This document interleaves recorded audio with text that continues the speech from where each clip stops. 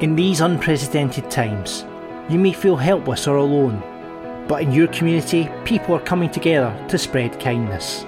We're Viral Kindness Scotland, a project launched to help vulnerable people struggling with self-isolation. We're calling on volunteers to help vulnerable people in your community. You could pick up their shopping or simply offer a supportive phone call. Whether you're an individual, organisation or local business, whether you need help or know someone who needs help, free phone 0800 052 2282 or see viralkindness.scot. Viral Kindness Scotland, connecting communities. Audio Frontier. This is Football Daft with Stephen Purden, midfield dynamo and average actor, Chris Toll, target man, suspicious character, and with the top end of Stevenson, Welcome to Football Daft, the daftest Scottish football podcast around. I'm Stephen Purden and let's welcome the team. First, a man who this week was pied off of Kieran Tierney, Scott Brown and Peter Crouch after inviting them on the show. It's Chris Toll. What's happening, troops? Fucking... It's a good effort. Listen, I tried my best. You did, it was a good effort. You know what? I'm not going to give up. No. Until either of them unfollow me, I'm going to pester the life out of them. But did he follow you as well? Yeah. Scott Brown and Tierney? Well, Tierney does. I was pestering Scott Brown's brother. What a fucking... what a pain in the arse am I, eh? Fuck it. Look, I'm very, very conscious of the fact that quite a lot of the guests that we've had on have been Rangers-centric, right? I'm trying to branch out a wee bit here, and I'll tell you what, I get some fucking news today, boys. And see next week, the Celtic fans that watch this are listening to this, and the ones that don't yet are going to be listening in, because what a fucking guest I've got coming on next week, boys. What a guest. I'm looking forward to it, mate. There you go. Did he hear that? Now welcome a man who's been so bored in isolation he's shaved his barnet, Grado. I just was fed up, man. I was like that. I used the clippers that I usually use to trim my buzz, and I says, "Hey, get put into my head with this, right into the bed. I'm no fear, because it's going to be a long time before we get our skin fades and all the rest of that." So that's what I was thinking, mate. When I see you in Panto, obviously we share a dressing room, and I seen a photo of you with no hair, man. It reminded me of your old Davina McCall's, man. Always pure short, man. I mean, no hair there at all, mate. But you know what, Bob, the worst thing ever, I shaved my head, which reveals all these scars I've got for the wrestling. The next day, I got asked to do a self-tape audition for a part on CBeebies as a magician. So, fuck knows how I'm going to get that with a head like this, man. So what he's been doing, that's another week in isolation, what he's been doing. What he's been up to. Sunderland till I die. I have actually, honestly, I've been counting down the days and the hours till this comes back, and I rifled through it yesterday, Bob. The first series I loved it. The star of the show was Martin Bain. He's been replaced by this geezer, Charlie Methven, who is a total David Brent. Aye. Oh my God. I mean, he takes through, I don't want to spoil it for folk, but I mean, he takes through the club, and like one of his first ideas is to change the entrance music to the players coming out. So he's got like a 90s Ibiza trance song, and he's standing in the middle of the park, imagining it and all this, and everybody's looking at him as if he's stupid. But the best bit about it, the best insight, is the January transfer window. Now, again, I don't want to spoil it for folk, but oh my God, it's pure cringe. They've put in a bid for Will Grigg. They're going to, basically Wigan want $1 million. He goes to 1.25. Shows you the phone call between Jack Ross and the owner, and Jack Ross is going, look, he's no worth any more than $1 million. Don't go to 1.25. Do not go to 1.25. He's no worth that kind of money. 5 hours later, the fucking chairman buys him for $3 million going on to 4. And you're like that. And of course, does he score? I think he scored a penalty. I think he scored about 2 goals between the rest of the season. So if there's MD out there, well, there's be plenty of folk out there, they're bored out their nuts and they're wanting something to watch. Get that Sunderland Till I Die on, man, because it's mega cringe. You've got to feel sorry for the club, I know, but like it's brutal the way they've been ran for the past how many years now? These boys had good intentions buying it out. It shows you they really, I mean, that guy didn't want to part with $3 million for Will Grigg, but he'd done it because he knew the fans would be on his back, that there was no signings. You know, he could have sat in his arse.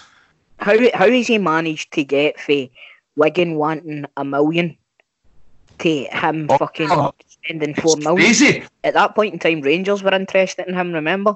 Aye, Will Grigg's on fire. It always makes me think, how good would it have been, or maybe no good, if there was, you know, like a documentary following Rangers for Craig White buying him out, Charles Green, they two brothers. What a fucking series that would be, I wouldn't watch it, mate. No. That would be in the comedy section on Netflix. Let's just move on for that. That's Grado. I didn't think I'd ever use that. I cannot believe Grado, Graham Stevely. Just cut that out, John. Don't ever. I want to hear a Rangers fan saying that, Grado, man. Fucking was, we were a shambles. I don't want a fucking documentary get made about it. We get enough banter off, tone or that, know what I mean? Cut that bit out, actually. I cut that out. Aye, cut that out. I cut that out. Don't cut it out, John. John, cut it out. John, don't even cut this out either. Don't cut out him asking for it to be cut out. Alright? John, what you been doing? Indigestive, you wee fat shite. Nah, fuck you, right, Tom? At least I know what a fucking AIDS victim you cunt. Hey, I want to put over. It wasn't a CBB hang you had to celebrate for. It was a fucking remake of Philadelphia. It's horrific. What you been doing? What have I been doing? Homeschooling every day from 9 till 3. Doing a bit of PE with Joe Wicks in the morning with the kids. You been playing you and Bob? Yes, we played the second match on Friday night and I beat him and he's went awfully quiet this week. He took it quite bad because the annoying thing is he won the first one and then we stayed online, kept the stream going, he's celebrating and all that. And then as soon as the final whistle went in our game and I beat him in extra time on Friday night, he just disconnected the full thing. That's totally you, and you'll not see him for a week now. You will, that's... Aye. Is that what you need to do to get rid of him? Beat him at FIFA? That's Friday night's a decider, and then we'll see who the chat was. I'd absolutely destroyed them, man. The scoreline flattered them. So I'm quite confident I will pull his breaks down this week. So this week on the show, troops, it's Danish international and former Newcastle, Schalke and Rangers striker Peter Lovenkrands. And on the way... Another Rangers player, yes! Well, listen, at least we've went for the most handsome of them all. Do you know what I mean? No, we've not got Laudrup, we've got Lovenkrands. I take it you've not seen them standing together recently? Laudrup looks younger again. He's like the Benjamin football. Aye. He will only have lost his looks. I mean, there's a few players that have lost their looks. I mean, Ali McCoy, he's aged a bit. I remember my mum used to always say every time Ali come on the telly when he's assistant manager, my mum would always go, "Oh Ali, oh look, he's losing his looks, isn't he? Oh, he's getting old. Oh, he's getting old. Oh Ali." Totally get that. Mum was like, I know. He was doing it. About it. Aye. Oh Ali. Oh, look, he's getting old. Oh, he's losing his looks. What's happened to you, Hope he doesn't. Hope he doesn't hear this. You know what happened to him? He took your Rangers job. That's exactly. It fucking is. I know. It is. Fucking. Is he taking that job, man? He fucking hit the dominoes and the hoagies big time. The dominoes and the hoagies. Well, come on. What a stressful job. Aye, that's true. The only person that I've seen rapidly decline like that was Tony Blair. On the Legends Lottery, we had a mare last week, so we were given a replay. Chris was after Tommy Coyne. Grado was after Crawford Bapty, and I was looking for Stefan Mahe, but have we been able to track them down? Plus your chance to win free beer and looking at your favourite football memorabilia after Chris revealed he has a belter stashed away. Can't wait to hear that, Chrissy boy. And remember, if you have any random football banter for us, please get on the Twitter at Football Daft Podcast on Instagram, and just search for Football Daft on Facebook. Football Daft with G4 Claims. Been involved in a road traffic accident? Call them now on 01698 767 172. Hey Chips, we all know we shouldn't be out on the road unless we're going for essentials. You can't even visit your granny, your dad, anybody like that. You've only got them in WhatsApp or whatever else. Do not go on the road. But if you do go on the road and you're getting yourself involved in a traffic accident and it's not your fault, G4 Claims, they can make it easy for you. Because I'll tell you what, they provide you with complete accident management support that you require. They're going to recover the costs from the at-fault party, and they're going to sort you out with a like-for-like vehicle replacement. You drive a Jaguar, then you're not going to end up with a Punto. They will organise your vehicle to be repaired at one of their approved body shops and returned to yourself. Should your vehicle be deemed a write-off, they'll recover the pre-accident value for your car and write you a big fatty cheque. And best of all, it won't cost you a penny, as they charge the at-fault party's insurance direct. G4 Claims don't cold call, they don't buy data. Once they process your claim, your insurance will remain unscathed, not a scar, not a dot. And the best thing is, Nicole and the team over there, they will only take your case on if they don't think that they can help. So if you've been in a road traffic accident or know somebody that has, then get on to G4 Claims. That's 01698 767 172. Get them on the web, not at faultclaim.com. That's all the one word. Or find them on social media at G4 Claims Limited. That's G4 Claims, not at Fault Claims. Made easy. Football Daft's big question. So Tolly Boy here is revealed to us a belter. You like Tolly Boy? I like that. Told you like that? Jobby boy. Tolly boy. Listen to you. I don't know what I'm coming back with there. Listen to you, Hudden. So the Trollmeister has revealed to us a belter of a bit of football memorabilia that he's fun this week. Chris, tell the listeners. It's not that fun this week, mate. It's just that it's something that me and my dad procured a few years back. It's in a glass case, and it's in its own isolation in a wee lockbox somewhere. I'll let you into the story, right? So we used to have a pub on the Royston Road, right? And it was a big Celtic pub, and a lot of the Celtic fans were, all the older guys were kind of frequenting the pub on a Monday for the Monday club kind of thing. There was this one guy that came in, and he would run a tab, and he'd run a tab every week, and there was no chance of getting this money back off him. So he says to my dad and me, he says, listen, I'm not going to be able to give you the money for the tab. It was a fair bit of money that he owed us, right? So he came back and he says, I've got this for you. And he handed my dad an envelope with a bit of paper in it. My dad opened it up, and it was a contract that Bertie Peacock signed. Now, Bertie Peacock was the captain of the Celtic team that beat Rangers 7-1 in the League Cup final. And he was also the Northern Ireland captain as well. And it's not only is it signed by Bertie Peacock, it's also signed by Jimmy McGrory, and it's signed by Jock Stein as well. So this is a once in a lifetime. There's no more of these. There's absolutely no more of these. So my dad seen it, and he knew that it was worth a fair bit of money. He's like, listen, right off the tab, here's £100 as well. Get yourself some drinks a day and that, and squared the old boy up for it. And do you know what? It ended up getting valued at a hell of a lot more money, man, than what my dad had thought it was. So I don't know. The last time we got it was valued at $7,000, and that was valued by the auction house in at Govan. See, just round the corner for Ibrox, actually. They valued it in there, so it was valued at $7,000, and we were in two minds whether or not to sell it. because it's a kind of wee nest egg for him. Do you know what I mean? But with everything that's been going on recently, I've spoke to him and he's said if we can find a buyer, then it's they can have it for whatever the valuation is now.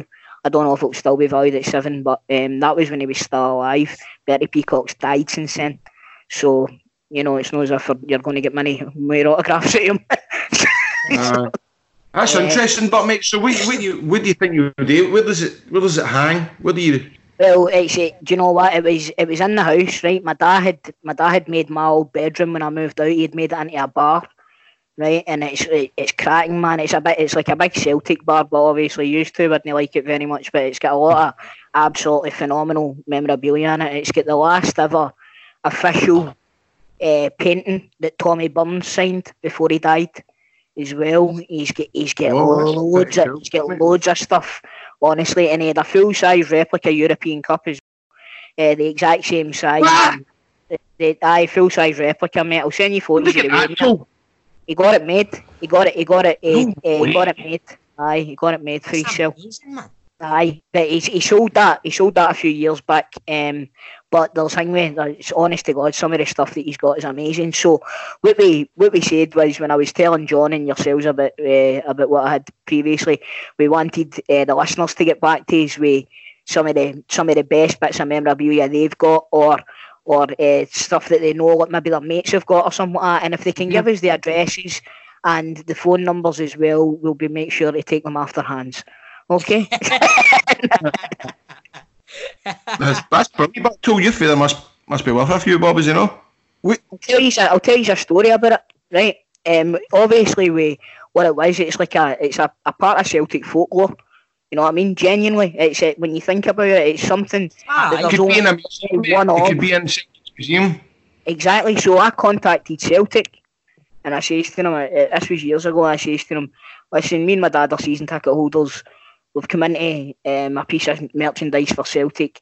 We were wondering if you would, in return, we'll give you this contract if you give us season tickets until it's time for us not to go to football anymore. That's a good shout. Celtic get back to us and says, we wouldn't be able to offer you season tickets, but we would be glad to take it off your hands for our museum for fucking nothing. For nothing? Oh, fucking shit. I know. That's shit. I know, man. That totally reminds me of the time as a Wayne I wrote to Cadbury's to bring out a Whisper coffee because they had got rid of the coffee sweeties.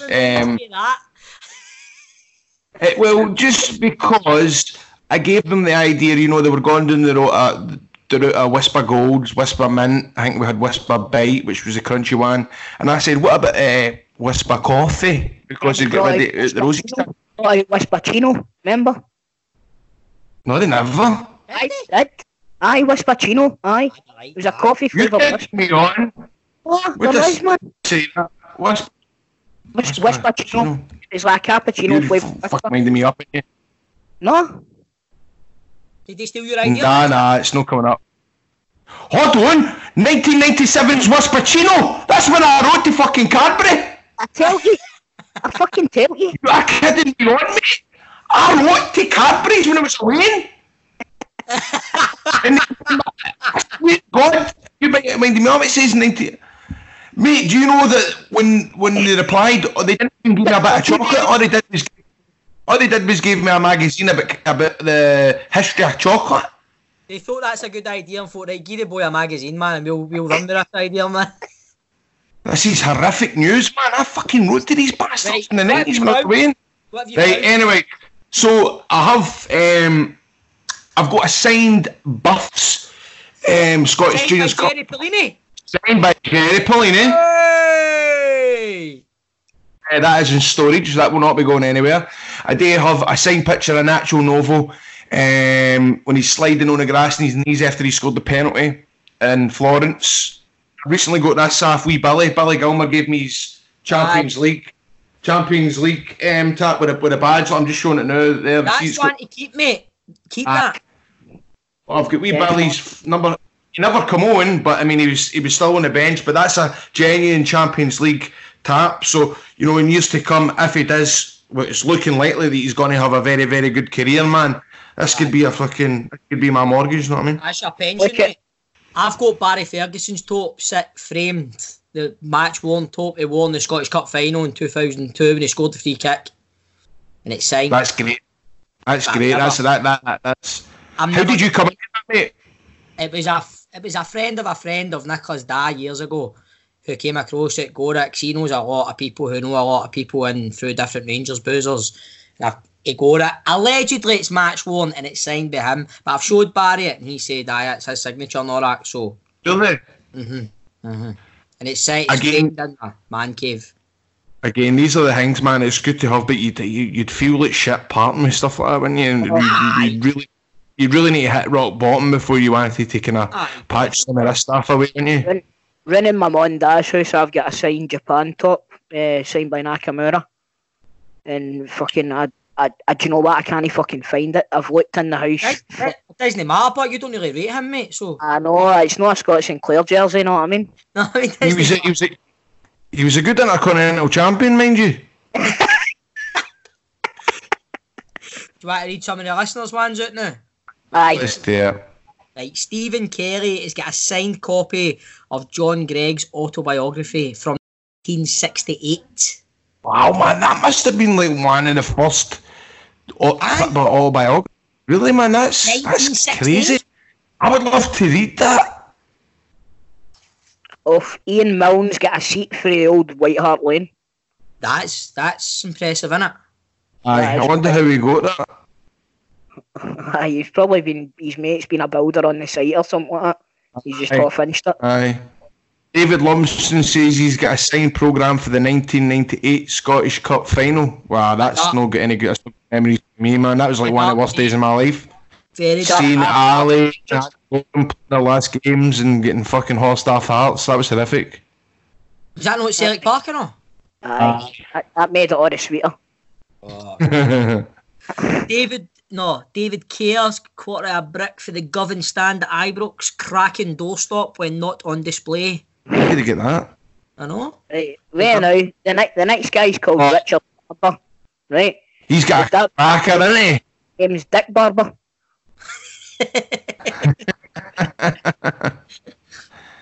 A signed match worn Kirk Broadfoot Rotherham top. I'll be worth about 50 bar when he needs it. He's probably looked to fucking price after Rotherham tap. He's probably fucking.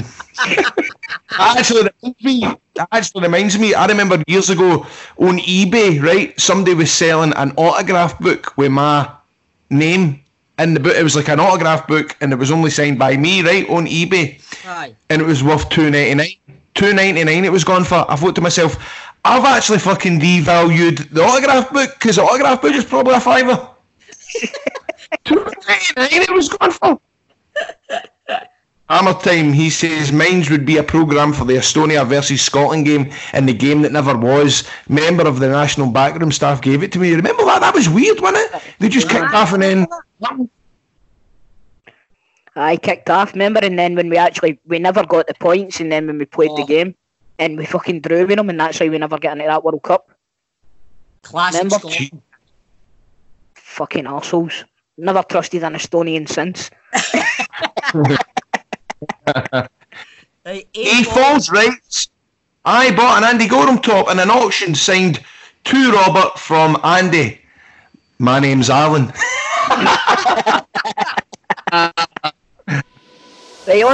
Football Daft with G4 Claims. Been involved in a road traffic accident? Get them now at notitfaultclaims.com. The Legends Lottery on Football Daft. On Football Daft, we've made it our purpose and our mission to find the lost legends of Scottish football. The first week, I had Joe Tortolano. I came up trumps. Got Joe on the podcast. Joe was a great guest, wasn't he? Then we had Evo Den Beeman. Stephen, you were charged with the mission to go and get Evo Den Beeman. Again, you came up trumps. Since then, it's went a bit fucking pear-shaped, hasn't it, lads? We've made a right arse. You made an arse with Junior Mendes. Then I made an arse with Hamish French. and then we all took one each, and we all made stereo arses here. And the updates are surround sound arses all over the place. So if we've tried again this week to get them, lads, I'm going to hold my hands up again. I've had a bit of a week. I've had some stuff on, as you know, but I tried my two ins to get Tommy Coyne. Now one of them was Sean McLaughlin. He put it into a Clyde Bank fans forum to try and get contact with Tommy for me, to no avail. And I tried with Big Sweeney, Grado. Big Sweeney had texted me. Aye. He was saying that he was a guy that was working with, knew Tommy. Unfortunately, since then, some shits went down. He's not been able to go to work, and so that's out the window and all. So, lads, I've tried my heart out, even with what I've had going on, but I hold my hands up and say I've not been able to get Tommy Coyne again this week, man. What about yourself, Stephen? Right. I feel. Do you know something? I've let myself down again this week, right? Because obviously, my wife, she works for the NHS, right? So she's been busy this week.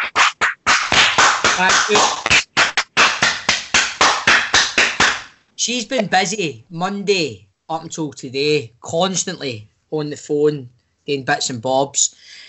I've been homeschooling the kids, so I'm going to play my homeschooling card in my Daddy 24/7 card and say that is took priority this week, and I have not been able to track down Stefan Mahe. But I think we're still obviously in isolation. I think we should carry this on to next week again.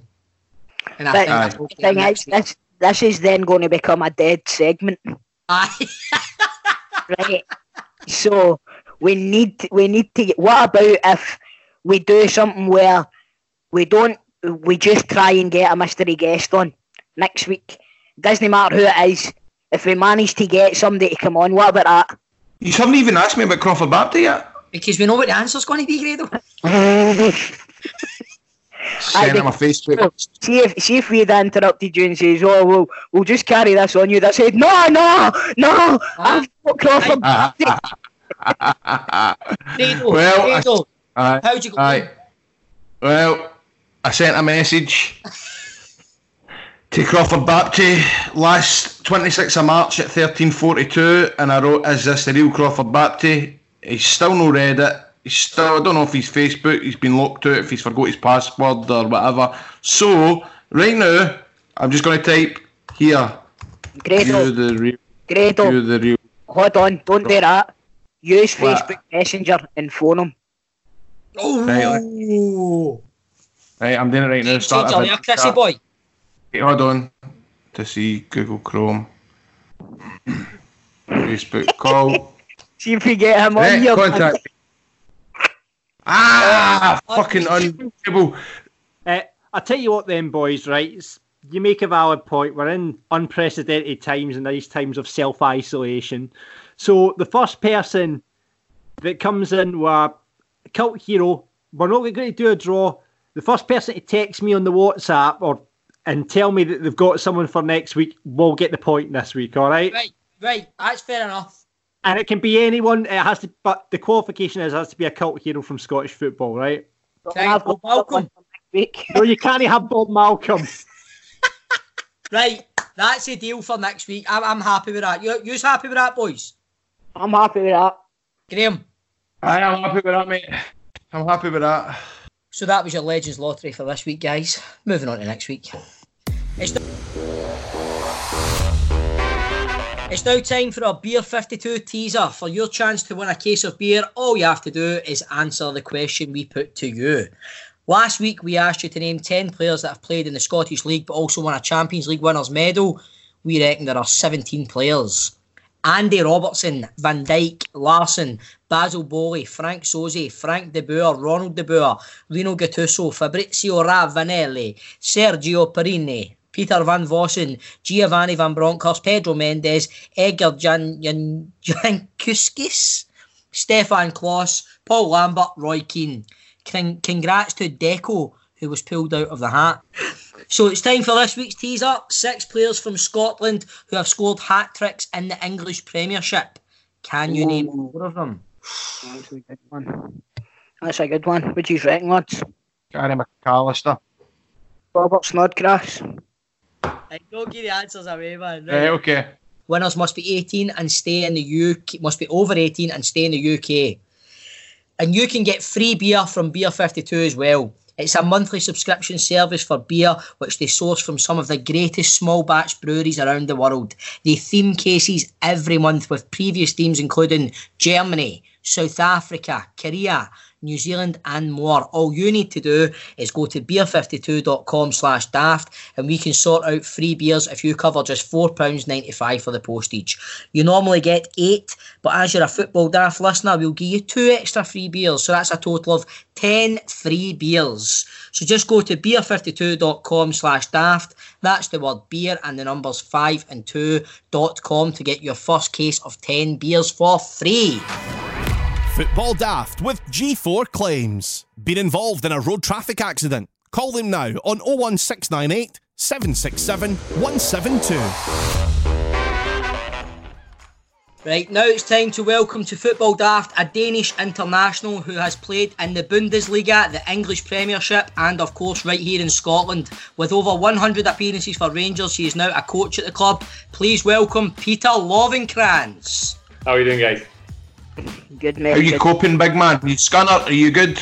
Nah, I'm okay. I'm actually enjoying it, to be fair, enjoying being home and spend time with the kids and stuff, so it's quite good. Got a busy schedule when I'm coaching, so it's quite nice. Aye, to be fair, I'd How get does it work then? into Murray Park every day and all right enough. Toe. Might try and have a wee bit of professionalism in this interview here, come on. Listen, mate, the professionalism's out the window. I'm Oh, sorry. this is a really big name for us on the show here, come on. I know it is, and listen, Peter, it's an honour to have you on, mate, but listen, you're not getting away scot-free, I'll tell you that right now. That's alright, don't worry about it, I can take it. Just ignore him. You'll be able to handle you, wee man. So, obviously, we're all stuck in the house. Yeah. You're the Rangers reserve coach.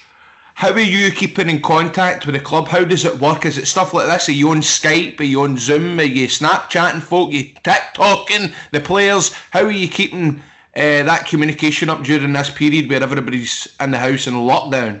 We actually got a really good setup with the club. We are doing Zoom interviews, Zoom chats, and we're speaking to the players that way. We had the catch up, going through programs and stuff like that they need to do, and we can still check their well-beings and how they are, and we do phone calls to make sure they're okay, and they fill out like a well-being in the morning so we know if they're feeling okay, if there's any problems or whatever it is. And of course they got wee things they need to do to keep themselves fit, so we're on top of them and we're trying to communicate as much as we can. So are the players maybe filming themselves doing keepy-ups and press-ups and stuff like that and then sending it into you just to kind of is that, how does it work? Does it? No, they're not doing that though. They're not videoing themselves in any way like that. But we got stats on them where through these apps where we can follow them when they're out doing jogs or doing runs. They get programs from our sports science guys, and they record how much they're doing, how many Ks they're running, and all the rest of it, so we can keep track of what they're doing and if they're up to scratch and keep them fit. So that's kind of how we know what they're doing. They're not doing like the Kevin Thompson challenge, keeping the ball against the wall and all that, and sending it into Lovenkrands. Is that good, Gaffer? Aye. Well, should I tell you, my girlfriend, she used to play for Rangers when she was younger, and they had to record themselves in the gym, and just to make sure there's evidence that they were keeping up the training and stuff like that. Aye, right. That's why they were getting filmed in the gym.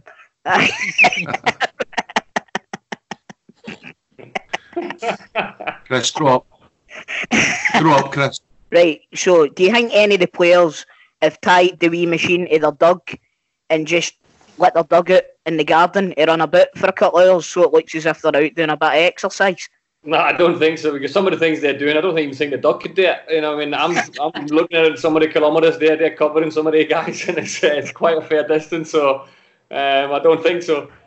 Peter, how long did it take for you to get that accent, man? There's a number of years. There's like you, Albert's, wee Nacho, and they end up just getting this accent. It's hilarious. It's kind of mix of Danish and as wee Toll says before you come on. What was it? Danish, a cross between Danish and Denniston. Your accent. But of course, in Denmark, if you go to Denmark, everybody kind of speaks English. Everybody has to school English over there, and because everything in Denmark is not dubbed, like for example, Germany and France and Italy, they type of countries dub everything over. So movies and everything is in their language. Where Denmark, we don't do that. Denmark has normal American movies, TV shows, just with Danish subtitles. So I learned kind of the normal English and had it in school, of course, as a young age, since I was about 7. So you had the basics, but when I came to Glasgow, I think it took me 4 years to understand the kit man, Jimmy Bell. He was, it was ridiculous. It wasn't until I started watching Still Game and Tune the Fast, I got it. When I was, that was how I kind of got my accent. I started watching them, especially Still Game. I absolutely love Still Game. So, that's brilliant. You don't watch River City, no? Nah, I'm in Stanvik, man.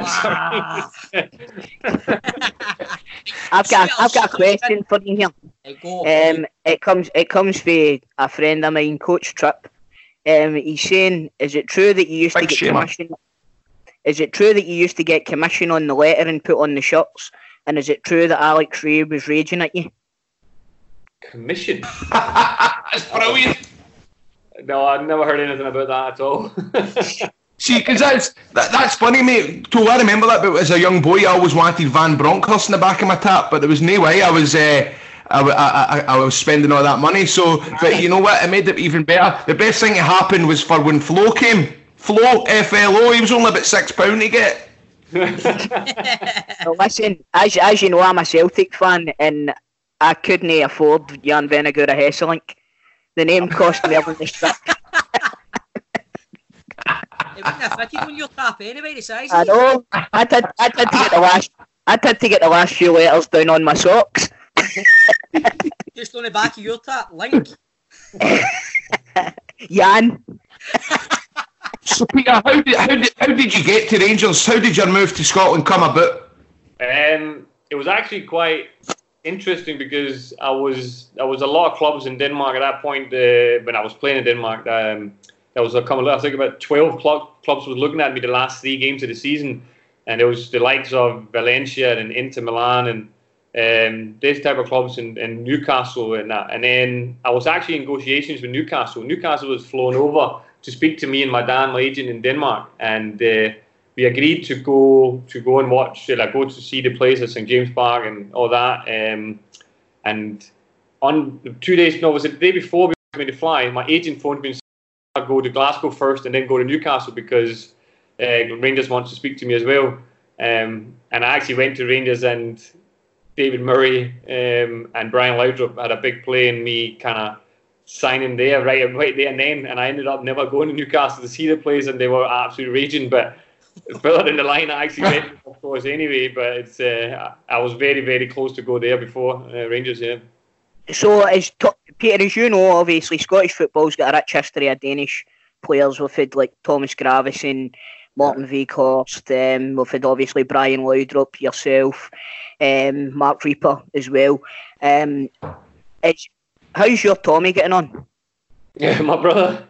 Aye. Yeah, he's doing all right. He's fine. Yeah, he's doing okay. Is it like see when you signed for Rangers and he signed for St Johnstone? Was he a bit raging? No, he actually signed for St Johnstone 2 weeks before I signed for Rangers. So it was also a big play in why I signed for Rangers, because I knew I only had him like an hour away, and he just had a away and stuff. So it was having family close by. But I was just moving to my mum's house to move to Rangers, so it was a big move for me. So to have my brother that close was quite important. So, what was it like when you played against him? Was it? People say I played against my brother since I was 5 years old. You know, what I mean, he's been 2 foot me in the back garden. You know, what I mean, from then on. So it's, it was quite used to these type of things. But also in the pitch, we played on a full pitch. We were completely opposite side of the pitch. I was up front. He was also up front with the other side. So it was we were playing not kind of up against each other, but of course it's a special moment for my mum and dad as well to be able to see me and their 2 sons play against each other was quite special. Especially in the Premier League and yourself playing for such a huge club as Rangers. But after you left Rangers, you went to Newcastle. What was it? Was there a huge culture shock there going from the Scottish Premier League to the English Premier League? Because I know that a lot of people say that the Scottish game's a lot faster. So I would think with the game being a wee bit slower and you having the pace that you had, you would have adapted to the English game really well.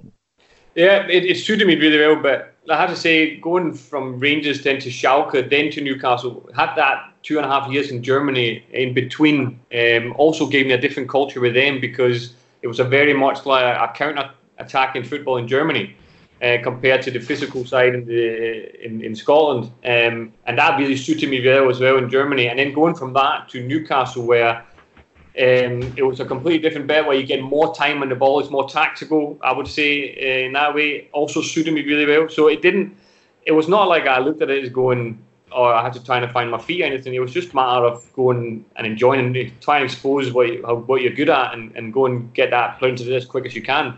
And that's what I did. I tried to do it as quick as I could, trying to get used to the tempo in the football.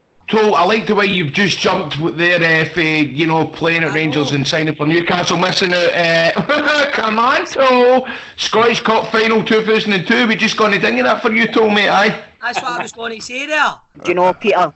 I watched that game with my mates, and it was a mixed household. It was Rangers fans up the stairs and Celtic fans down the stairs, and the Celtic fans had our TV was a wee bit quicker than upstairs, so I knew that you had scored before they celebrated. So I ran out the house so that I didn't need to listen to them. That diving header at the death, man, you scumbag you. Peter, that was one of the best days of my life, man. One of the best days of my life. Why don't you just talk us through that goal? Just talk us through it. I remember the game. I was actually having a really good game, but it was also, playing from a neutral point of view, it was a fantastic football game.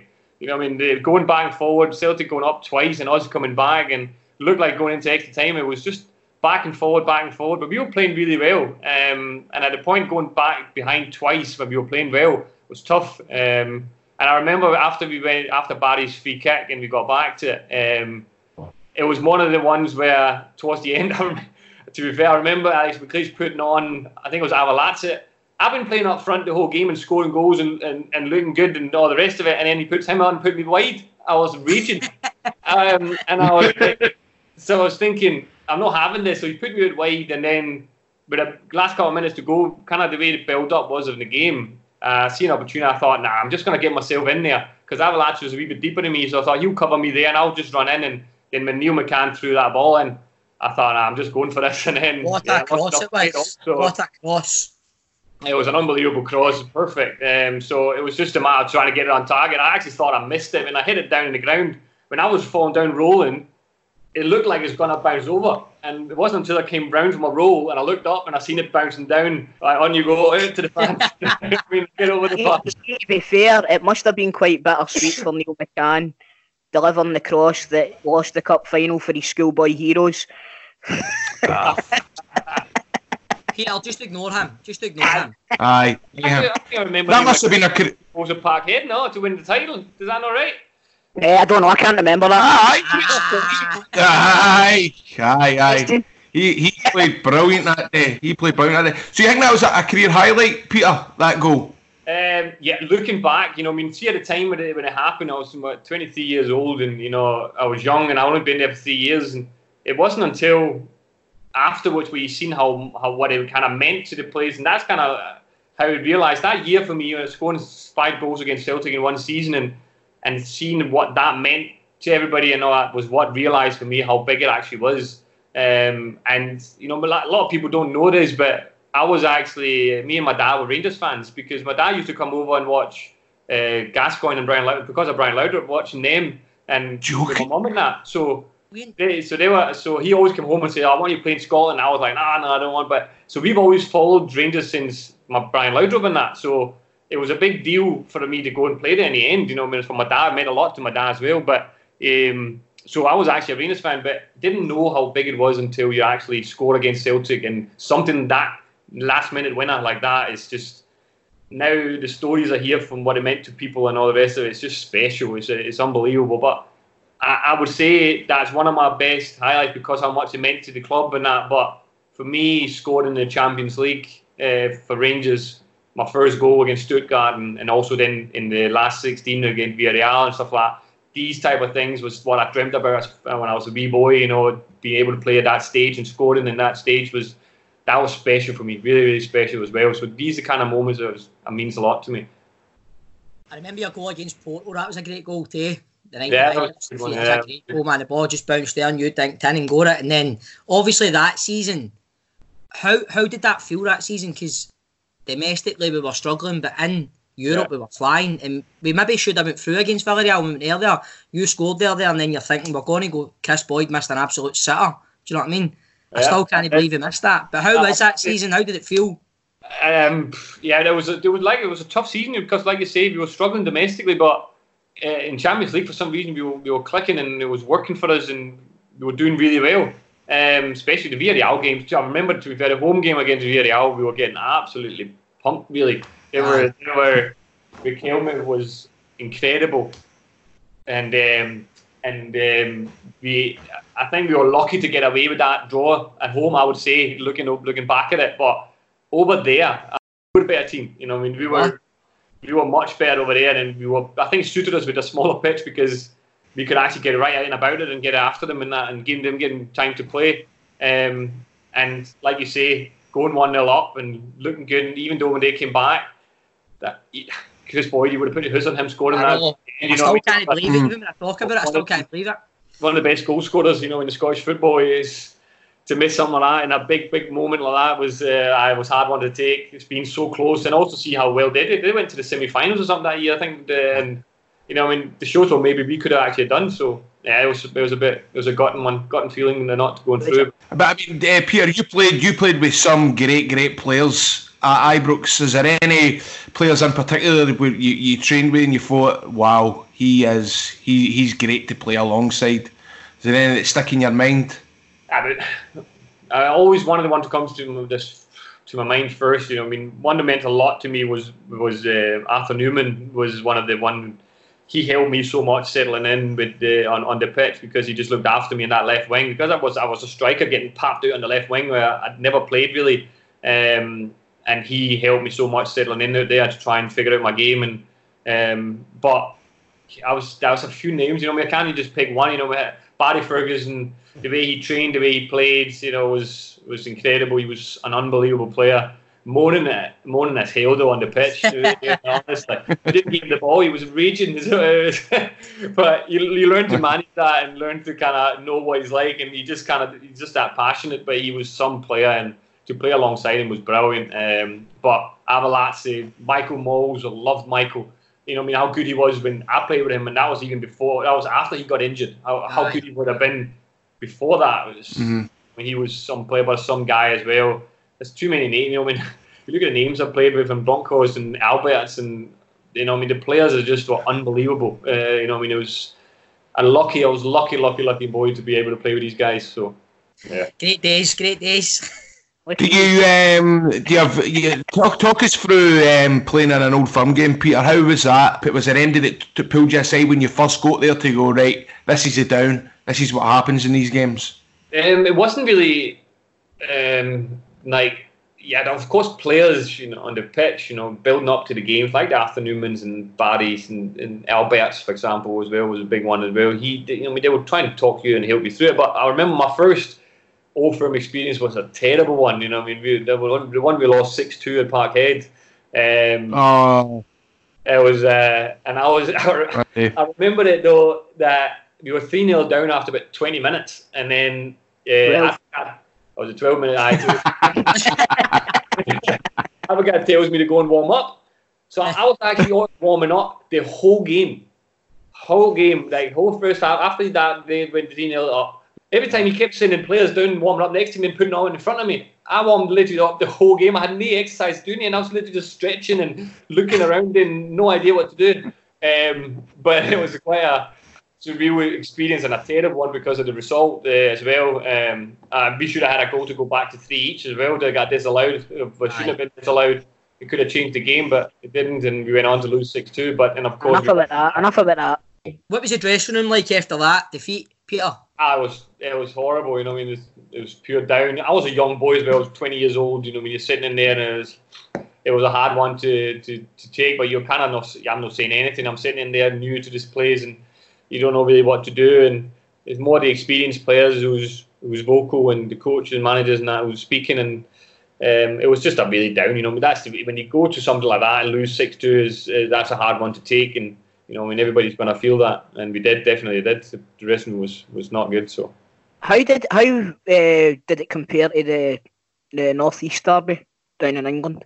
I've been asked that everywhere I've been. I've going to Schalke, and Dortmund Schalke is massive derby as well, and going to then the Newcastle Sunderland there's nothing compared to the Old Firm. Everybody thinks just as big and all the rest of it, but not. There's not even. But I would say Newcastle Sunderland is closest the ones I've experienced. That's a big rivalry as well, really big. But I'll still say Old Firm is still ahead, miles ahead. Definitely. Don't get me wrong. It was. I was watching Sunderland Till I Die last night. Have you caught that, Peter? I've seen the first season, and I'm actually just starting the second season.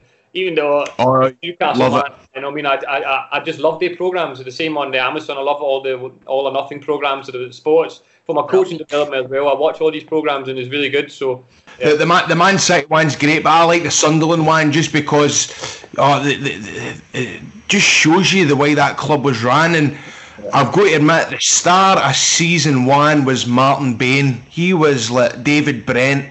And every scene he would have a different Rolex. What was he like to deal with personally? I had Man Bain at Rangers. He was the one when I signed. That was there. But I didn't really have much contact with him in the way you spoke with him, and you seen him in the training ground or the stadium or whatever it was. But it was not. I didn't really have personal time to deal with him in any way like that, because it was more my agent. If there was any contract talks, it was him, and so I didn't really have a chat with him in many ways like that, but he was okay with me. Never went for a couple of sunbed sessions with him or anything like that, no? I had my own sessions going with my tan back then. I was absolutely flying with my own tan. She getting to that point, right? It's a true story. I went to college with a lassie, right? And she was a Celtic supporter. And then when you signed for Rangers, she fancied you that much that she's a Rangers supporter now. See. That's a true story, by the way. Support Rangers now, because I fancy Peter Lovenkrands. Brilliant. Now she supports Rangers reserves because he's a manager. That's a great job for you, Peter. You're back at the club that you love, doing the reserve stuff. How did that come about? Getting the reserve gig? It was actually quite interesting because I got a phone call from Stuart Robertson, who actually wanted me to go and speak to Pedro about the assistant job for Pedro Caixinha. One that Jonathan Johansson got, that one? Yes, and so we all went for interviews for that. I was there, and that's apparently heard about my interview with Caixinha and really liked it and wanted to speak to me himself.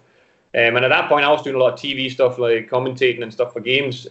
So he asked me to come in and have a chat with him. So I came in, and he just said that he wants me to see if I was interested in starting with the 15s. But at that point, to be fair, I couldn't see myself coaching the younger boys at 15s. I thought I would struggle with that with the younger kids. But I actually thought, no, I'll give it a chance and see how it goes. And it was mostly night trainings and that 3 times a week. And I could still do my commentating things at the same time, and so I just to give it a go, and I actually loved it. And quite quickly, I got moved up and helped with the 16s, and then quickly after that, I helped a little bit with the 18s. But then it was really, I was only thinking a year and a bit. I was in there, and I got moved up and part of the reserve squad. And that was me and Billy Kirkwood. When Graham Murty got moved up to the first team, it was kind of us who was doing the reserve, and then Billy Kirkwood's then been moved up to the loan players, the first team. So that kind of mean that I've been in there. So I've been in there quite a while now, and it actually quite quickly came from 15s all the way up to the reserve. So that was quite good. Do you want to be the Rangers manager one day? I want to be a manager for definite. I want to be my own manager, and of course Rangers. I would never turn that job down in a million years. But it's too far for me to look for right now. I would never sit and look at myself going, I want to be a Rangers manager now. I got a lot to learn still, and I need to develop as a manager. And of course, if something happened and I had to go in and be whatever it was, if it was a caretaker, whatever it was, I would never turn that down, and I would go and do the best that I could to my abilities, and hopefully develop in the job. But I would definitely want to be a manager, but I don't know if Rangers would be the first one. But hopefully down the line, it will be definitely one of them. So what about, say you get promoted tomorrow, right? They give you the Rangers manager's job tomorrow. Right. What one of the younger players that you currently play in the reserves team would make the step up? Who would you take with you into the first team squad? To be fair, there's a few boys that's doing really well, but the two guys right now that for me is doing extremely well and deserve it. I think Nathan Patterson, our right back, he's developing extremely well, physical as well, and he's close with that. I think he's actually getting up to the first team squad anytime soon, so he'll be one. And I think Kai Kennedy as well, our front player, he's been unbelievable for us, for the reserve team. There's been lots of players been good, but he's been really special for us as well. And these two are probably the ones that's closer to the first team at the moment, but hopefully there'll be a lot more to come. Patterson's going to be a right back for years to come, I think, isn't he? Yeah, he reminds me so much of Alan Hutton. Aye, definitely. As Alan Hutton does, he's shaped the same way. He's pure, athletic, tall, and he has that dynamic that Alan Hutton has too. And that I can definitely see him down the line being the Rangers right back at one point. What a job! Just in there with the young, that's a great job. It's a good job. Seeing the future of the club coming through, man. Brilliant. Yeah, it's good. But it's also pressure, you want to get them through. That's what it's all about. It's not about for us, it's not so much, yes, you want to win every game as a Rangers player and as a Rangers coach, but for us, it's trying to get these first team players, we need to try and get these young boys up to the first team, and that's the main problem. And that's the main objective of what us is to do that, is trying to push as many forwards as we can up to the first team to help the first team out. How is your communication with Stevie G, Peter? Is it daily? Do you meet up with him every other couple of days just to kind of brief him on what's happening? Is it a good relationship you've got there with the man? No, we got a huge respect for each other, and we've got a good relationship that way, and we speak when we see each other in the corridors and when there's meetings and stuff like that. But he's got so much on his plate. I'm not gonna text him every day and asking things, and these type of ways. You need to let the man be, and he has so much pressure on him to do a job for Rangers. So that's what we need to do. So you just leave him to do these things. But I communicate a lot with Michael Beale as well, and he's been fantastic for me as well, and for us as well. The communication between the first team and the reserves. So. But of course, we got staff games. We play staff games in behind closed doors. We haven't had one for a while, of course, because of all this, but also before that. But that's normally hilarious and brilliant, and we have a good laugh for doing that. Oh, so you all play? Aye, so we all play. So we like the manager and Michael Beale and McAllister at times, and then me, Kevin Thompson. He's no. Look at Bob's face. Look at Bob's face, man. You're buzzing, aren't you? It's brilliant. And it's an opportunity for me to play with Steven Gerrard as well. I'm buzzing. We're playing against Russell Cowie, the hairdresser. He's got a team. So they come in because Russell cuts everybody's hairs in the club, the first team and players and all that. So they come in and we play them. It's hilarious. They're actually, in the beginning they were a wee bit standoffish at times because of the manager and me, and they didn't want to tackle us, but now they get writing about it, and it's proper competitive. So it's quite funny. I think we've not lost. I've not lost a game. We've not lost them yet, I think, but it's still. Listen, see, to be honest with you, Peter, you're ex-pro footballer. See if you're losing a game to a bunch of hairdressers or something for fucking. It's only one of them. It's not all of them. It's just one of the guys' hairdresser. He just runs the show. He's the manager of the team, plus he's the striker for them, but that's it. The football daft team should get a wee team together, man. We should go out and play them. We'll play. We can put that forward. You need to get a lot more bodies, though. John. Mate, if a couple of barbers can get the show, we can get in. Come on. Get on wrestling moves, mate. You can't suplex the gaffer. I put him in a tombstone or something like that. It wouldn't be great, but that's all I'll say. See that bit in Sonic the Hedgehog where he rolls up into a ball and flies at people? That would be me. Peter, that I must admit, I remember playing in that charity game that we both done as well, and I remember you coming up to me and talking to me about Bret Hart, man, and it just filled my heart with love, man. I was like, wow, Peter Lovenkrands was wrestling. Oh, I loved it. Growing up in wrestling, Bret Hart was massive for me. I was the guy and then The Rock, of course, was the ones, but I loved Ultimate Warrior as well, and The Undertaker. They were my guys that I was big into, but Bret Hart was number one. Tell us a wee bit more about your time at Newcastle, Peter. That interests me. I have to say, I absolutely loved every part of that. My 4 years in Newcastle was amazing. I had some lows because my dad passed away when I was halfway through the season in the championship, but from then on it just kicked on, and also outside of football, the way we kind of socialised, my wife and my kids, and how we settled in the city was quite amazing, you know. I loved every minute of it, and really Newcastle got a big part of my heart as well with football, because what the fans did for me that night, where 2 days after I lost my dad and I scored, I will never forget it. And every time I talk about it, I still get goosebumps, you know, because I've never heard a roar like that before in my life in a stadium, for them kind of showing their appreciation to me after I scored. You know, it was quite incredible, and for that I will always be thankful for them. And you know, even to this day, if you still see sometimes on my social media, they still sing my song "Away for Games." That's, you know, I mean, 10 years ago since I played there, like 8 or 9 years ago. So, and they still sing my song "Going Away Games" at times. You know, it's just amazing. So they got a big part of my football heart as well. Yeah.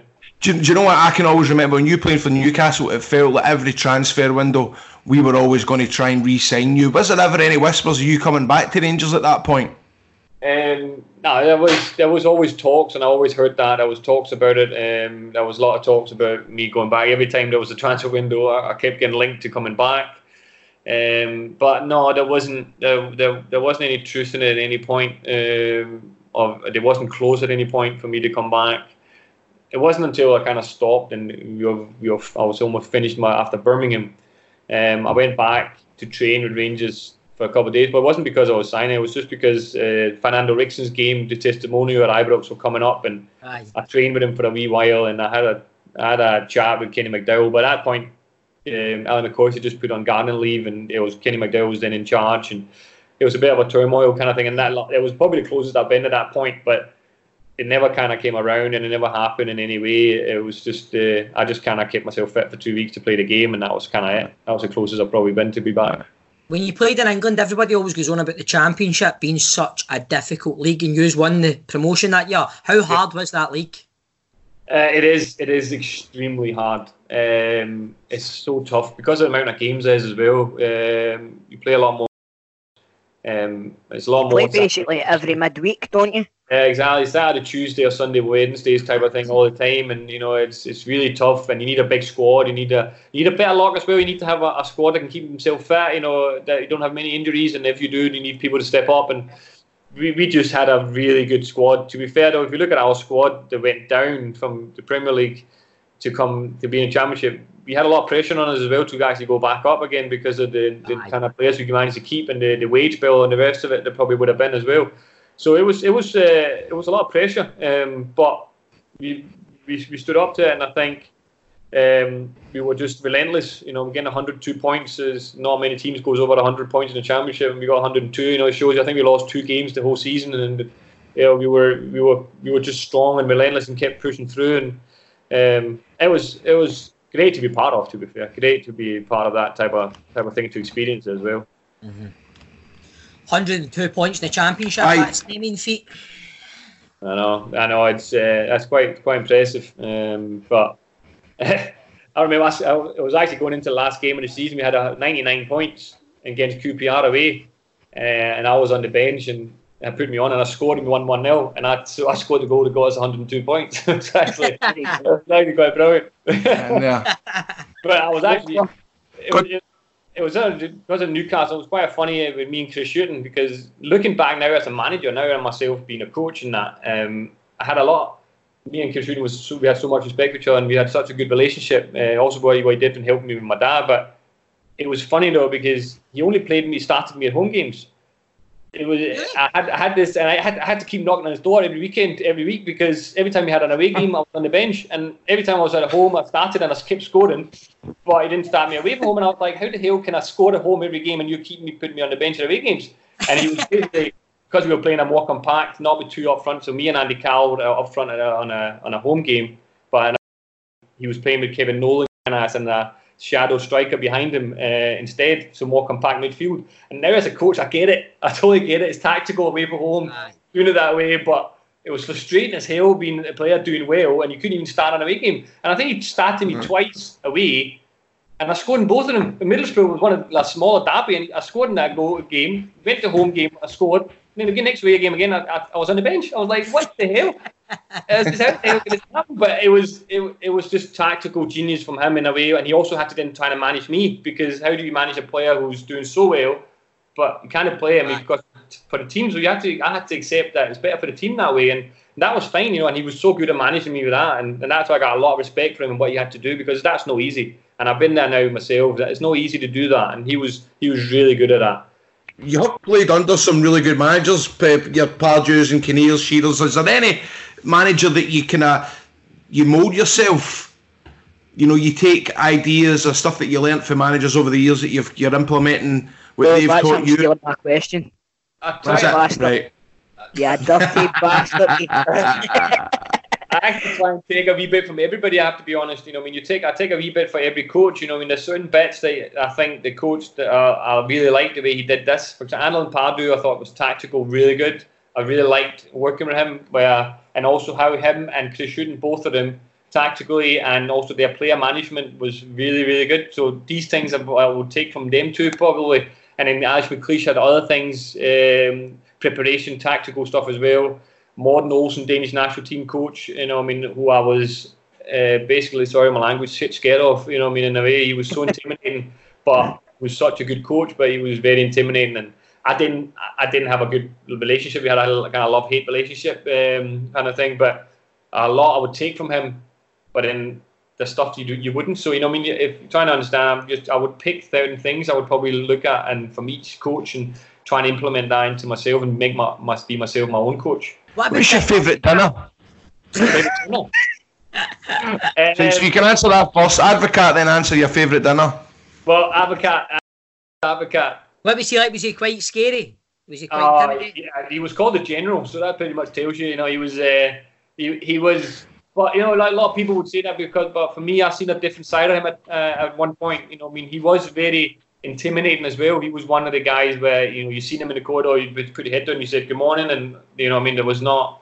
You wouldn't have an argument with him in that way, but I had a experience with him in Florida in pre-season where I've had my first season at Rangers. If you didn't know, I pulled my hamstring 3 times, and I came back to this pre-season and I was so frustrated because of my first season, and you want to go and show what you can do, and you're so desperate to impress, and everybody had put out the new loud drop and all the rest of it. The pressure on me I felt was really ridiculous. I had to come out saying there's no way in hell I can try to be Brian Laudrup. He's an absolute legend in Denmark. In his own, he's an absolute legend. So he's a role model for me. So I had to deal with that, and I felt that pressure on me, and I kept pushing myself too much and too fast every time I came back from injury, and I kept pulling my hamstring because I wasn't ready, but I was that desperate to get back. And I remember then in Florida, I pulled it again with 5 minutes to go in a training match. Literally 5 minutes to go, I pulled it again for the 4th time. And I remember sitting outside the change room and I was in tears, bits, just by myself in a corner.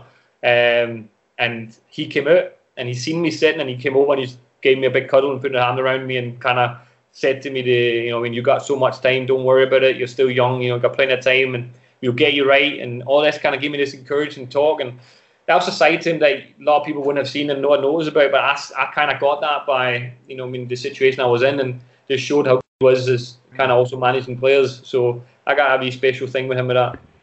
That's a kind of man management side that you wouldn't think you'd see for him. It's more kind of disciplinarian, discipline with Advocate, but the man management side as well, that's a nice touch. Yeah, it was. It definitely was. And what's your favourite dinner? Favourite dinner. It's a Danish dinner. I got. Oh, tell me. it's now my wee girls, my oldest girl, she says her favourite dinner now as well. It's actually I'll pronounce it in Danish first, right? And then I'll explain what it is. It's called steak flæsk og persillesauce. Right? Oh, steak flæsk og persillesauce. Alright, it's a stick of fish and a chili sauce. But it's fried pork. So it's pork that's fried and grilled in the oven till it's proper crispy. And so pork belly slices, proper thin slices. And you normally in Denmark you go into the restaurant and you get it and you can eat as much as you want. So you get a big plate and it's lying there, and then potatoes with parsley sauce. So it's oven potatoes with parsley sauce to dip into it. And it's basically in the restaurant you eat as much you can for like a tenner, £13, and you can eat as much as you want. It's unbelievable. It's one of my favourite. So do you make it in the house? Yes, I make it in the house. I can buy it. I have to buy it in the shop, but I have to slice the slices myself. In Denmark, you can buy it in the supermarkets already sliced, and you just shove them in the oven. But here, they don't, because it's not a dinner you get here. I have to buy the pork belly slices myself and slice them thinner, and then cook it. But my wee girl, loves it. You need to give me the link to that, the name of that. I'm going to look that up. I take it you can't. There's no spices that you put on it that you can get from IKEA or anything like that. No, is it just you've got to make it yourself? IKEA. He's Danish, not Swedish, also. It's dead easy to make though. It's dead easy. It's the Scandinavian bit, you know. I mean, Sweden, Denmark. But even though we have, it's still we can. I'll let you get me with that one. Question. Go. We're in isolation now, obviously. Nobody's going out the house and all that. Yeah. How many times have you watched your winning goal against Celtic in the cup final when you've just been bored in the house? I'm right. Okay, let's be truthfully honest here, right? I've not only because we're in isolation, I watch that goal all the time, even before this. It's not to do with this corona stuff, you know what I mean? It's been going on for 50 years. Peter, how often do you watch your Old Firm debut? I've not seen that much. I don't even think I remember when it was now anymore. Actually, I kind of erased that bit. But to be fair though, if you've seen my wee tweet the other day though, that on Sunday at 7:15. Get it taped on the TV, BBC Scotland, the whole cup finals on. Don't worry, it's already done. With your steak, slack or sloth? Steak to the chili sauce. That's the one. Grado, I apologise. See that cup final? How terrifying is it playing against Bobo Baldi? To be fair though, I think he was more scared of me coming to that bit. The amount of goals I scored against at that point. Aye, Peter, you've been absolutely fantastic. We're going to need to do the quiz now. So every week on Football Daft, we put our football guests, football knowledge to the test with our 90-second quiz, right, Peter? Now, there's a leaderboard. I mean, currently at the top of the leaderboard is Barry Ferguson. Oh, wow. He's got points. The bottom is David McCracken for Falkirk. He's only got 1 point. He was murder. Alan Archibald, he's second with 11.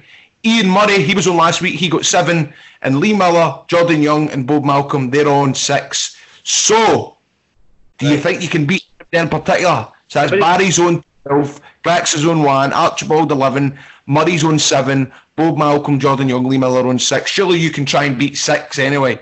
And you've got to give an answer. Even if it's the wrong answer, you've got to give an answer. No passing, you've got 90 seconds. No passing, okay. You ready, mate? Right. Are you ready, Pete? So young Bob here is going to do the questions. Okay. And if John, the producer, has the time and the clock, we will get firing on. You ready, Peter? Hey, Bob. Here we go. Name the current Sheffield United boss. Oh, I can't remember his name. I can't remember it. You need to get an answer.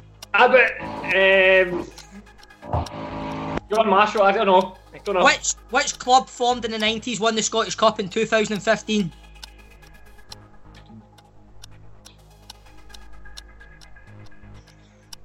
These are hard. Who was manager of Scotland at the 1978 World Cup? Oh, no idea. Walter Smith. Who did you score your first Newcastle hat-trick against? Plymouth. What's Airdrie's nickname? his nickname. No idea. The Ship Club. No idea. Who's the current number 9 for Rangers? Jermaine Defoe. Queen of the South play in which Scottish town?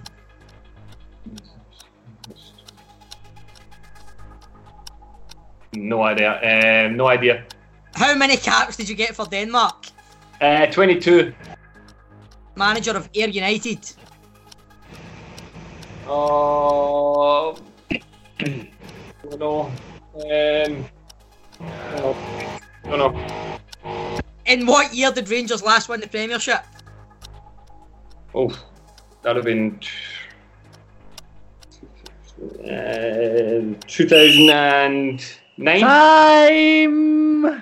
Time's up, Peter. Oh, no! You did all right, Peter. You did okay. I don't know. Well, we'll run through the wrong answers. The current Sheffield United boss is Chris Wilder.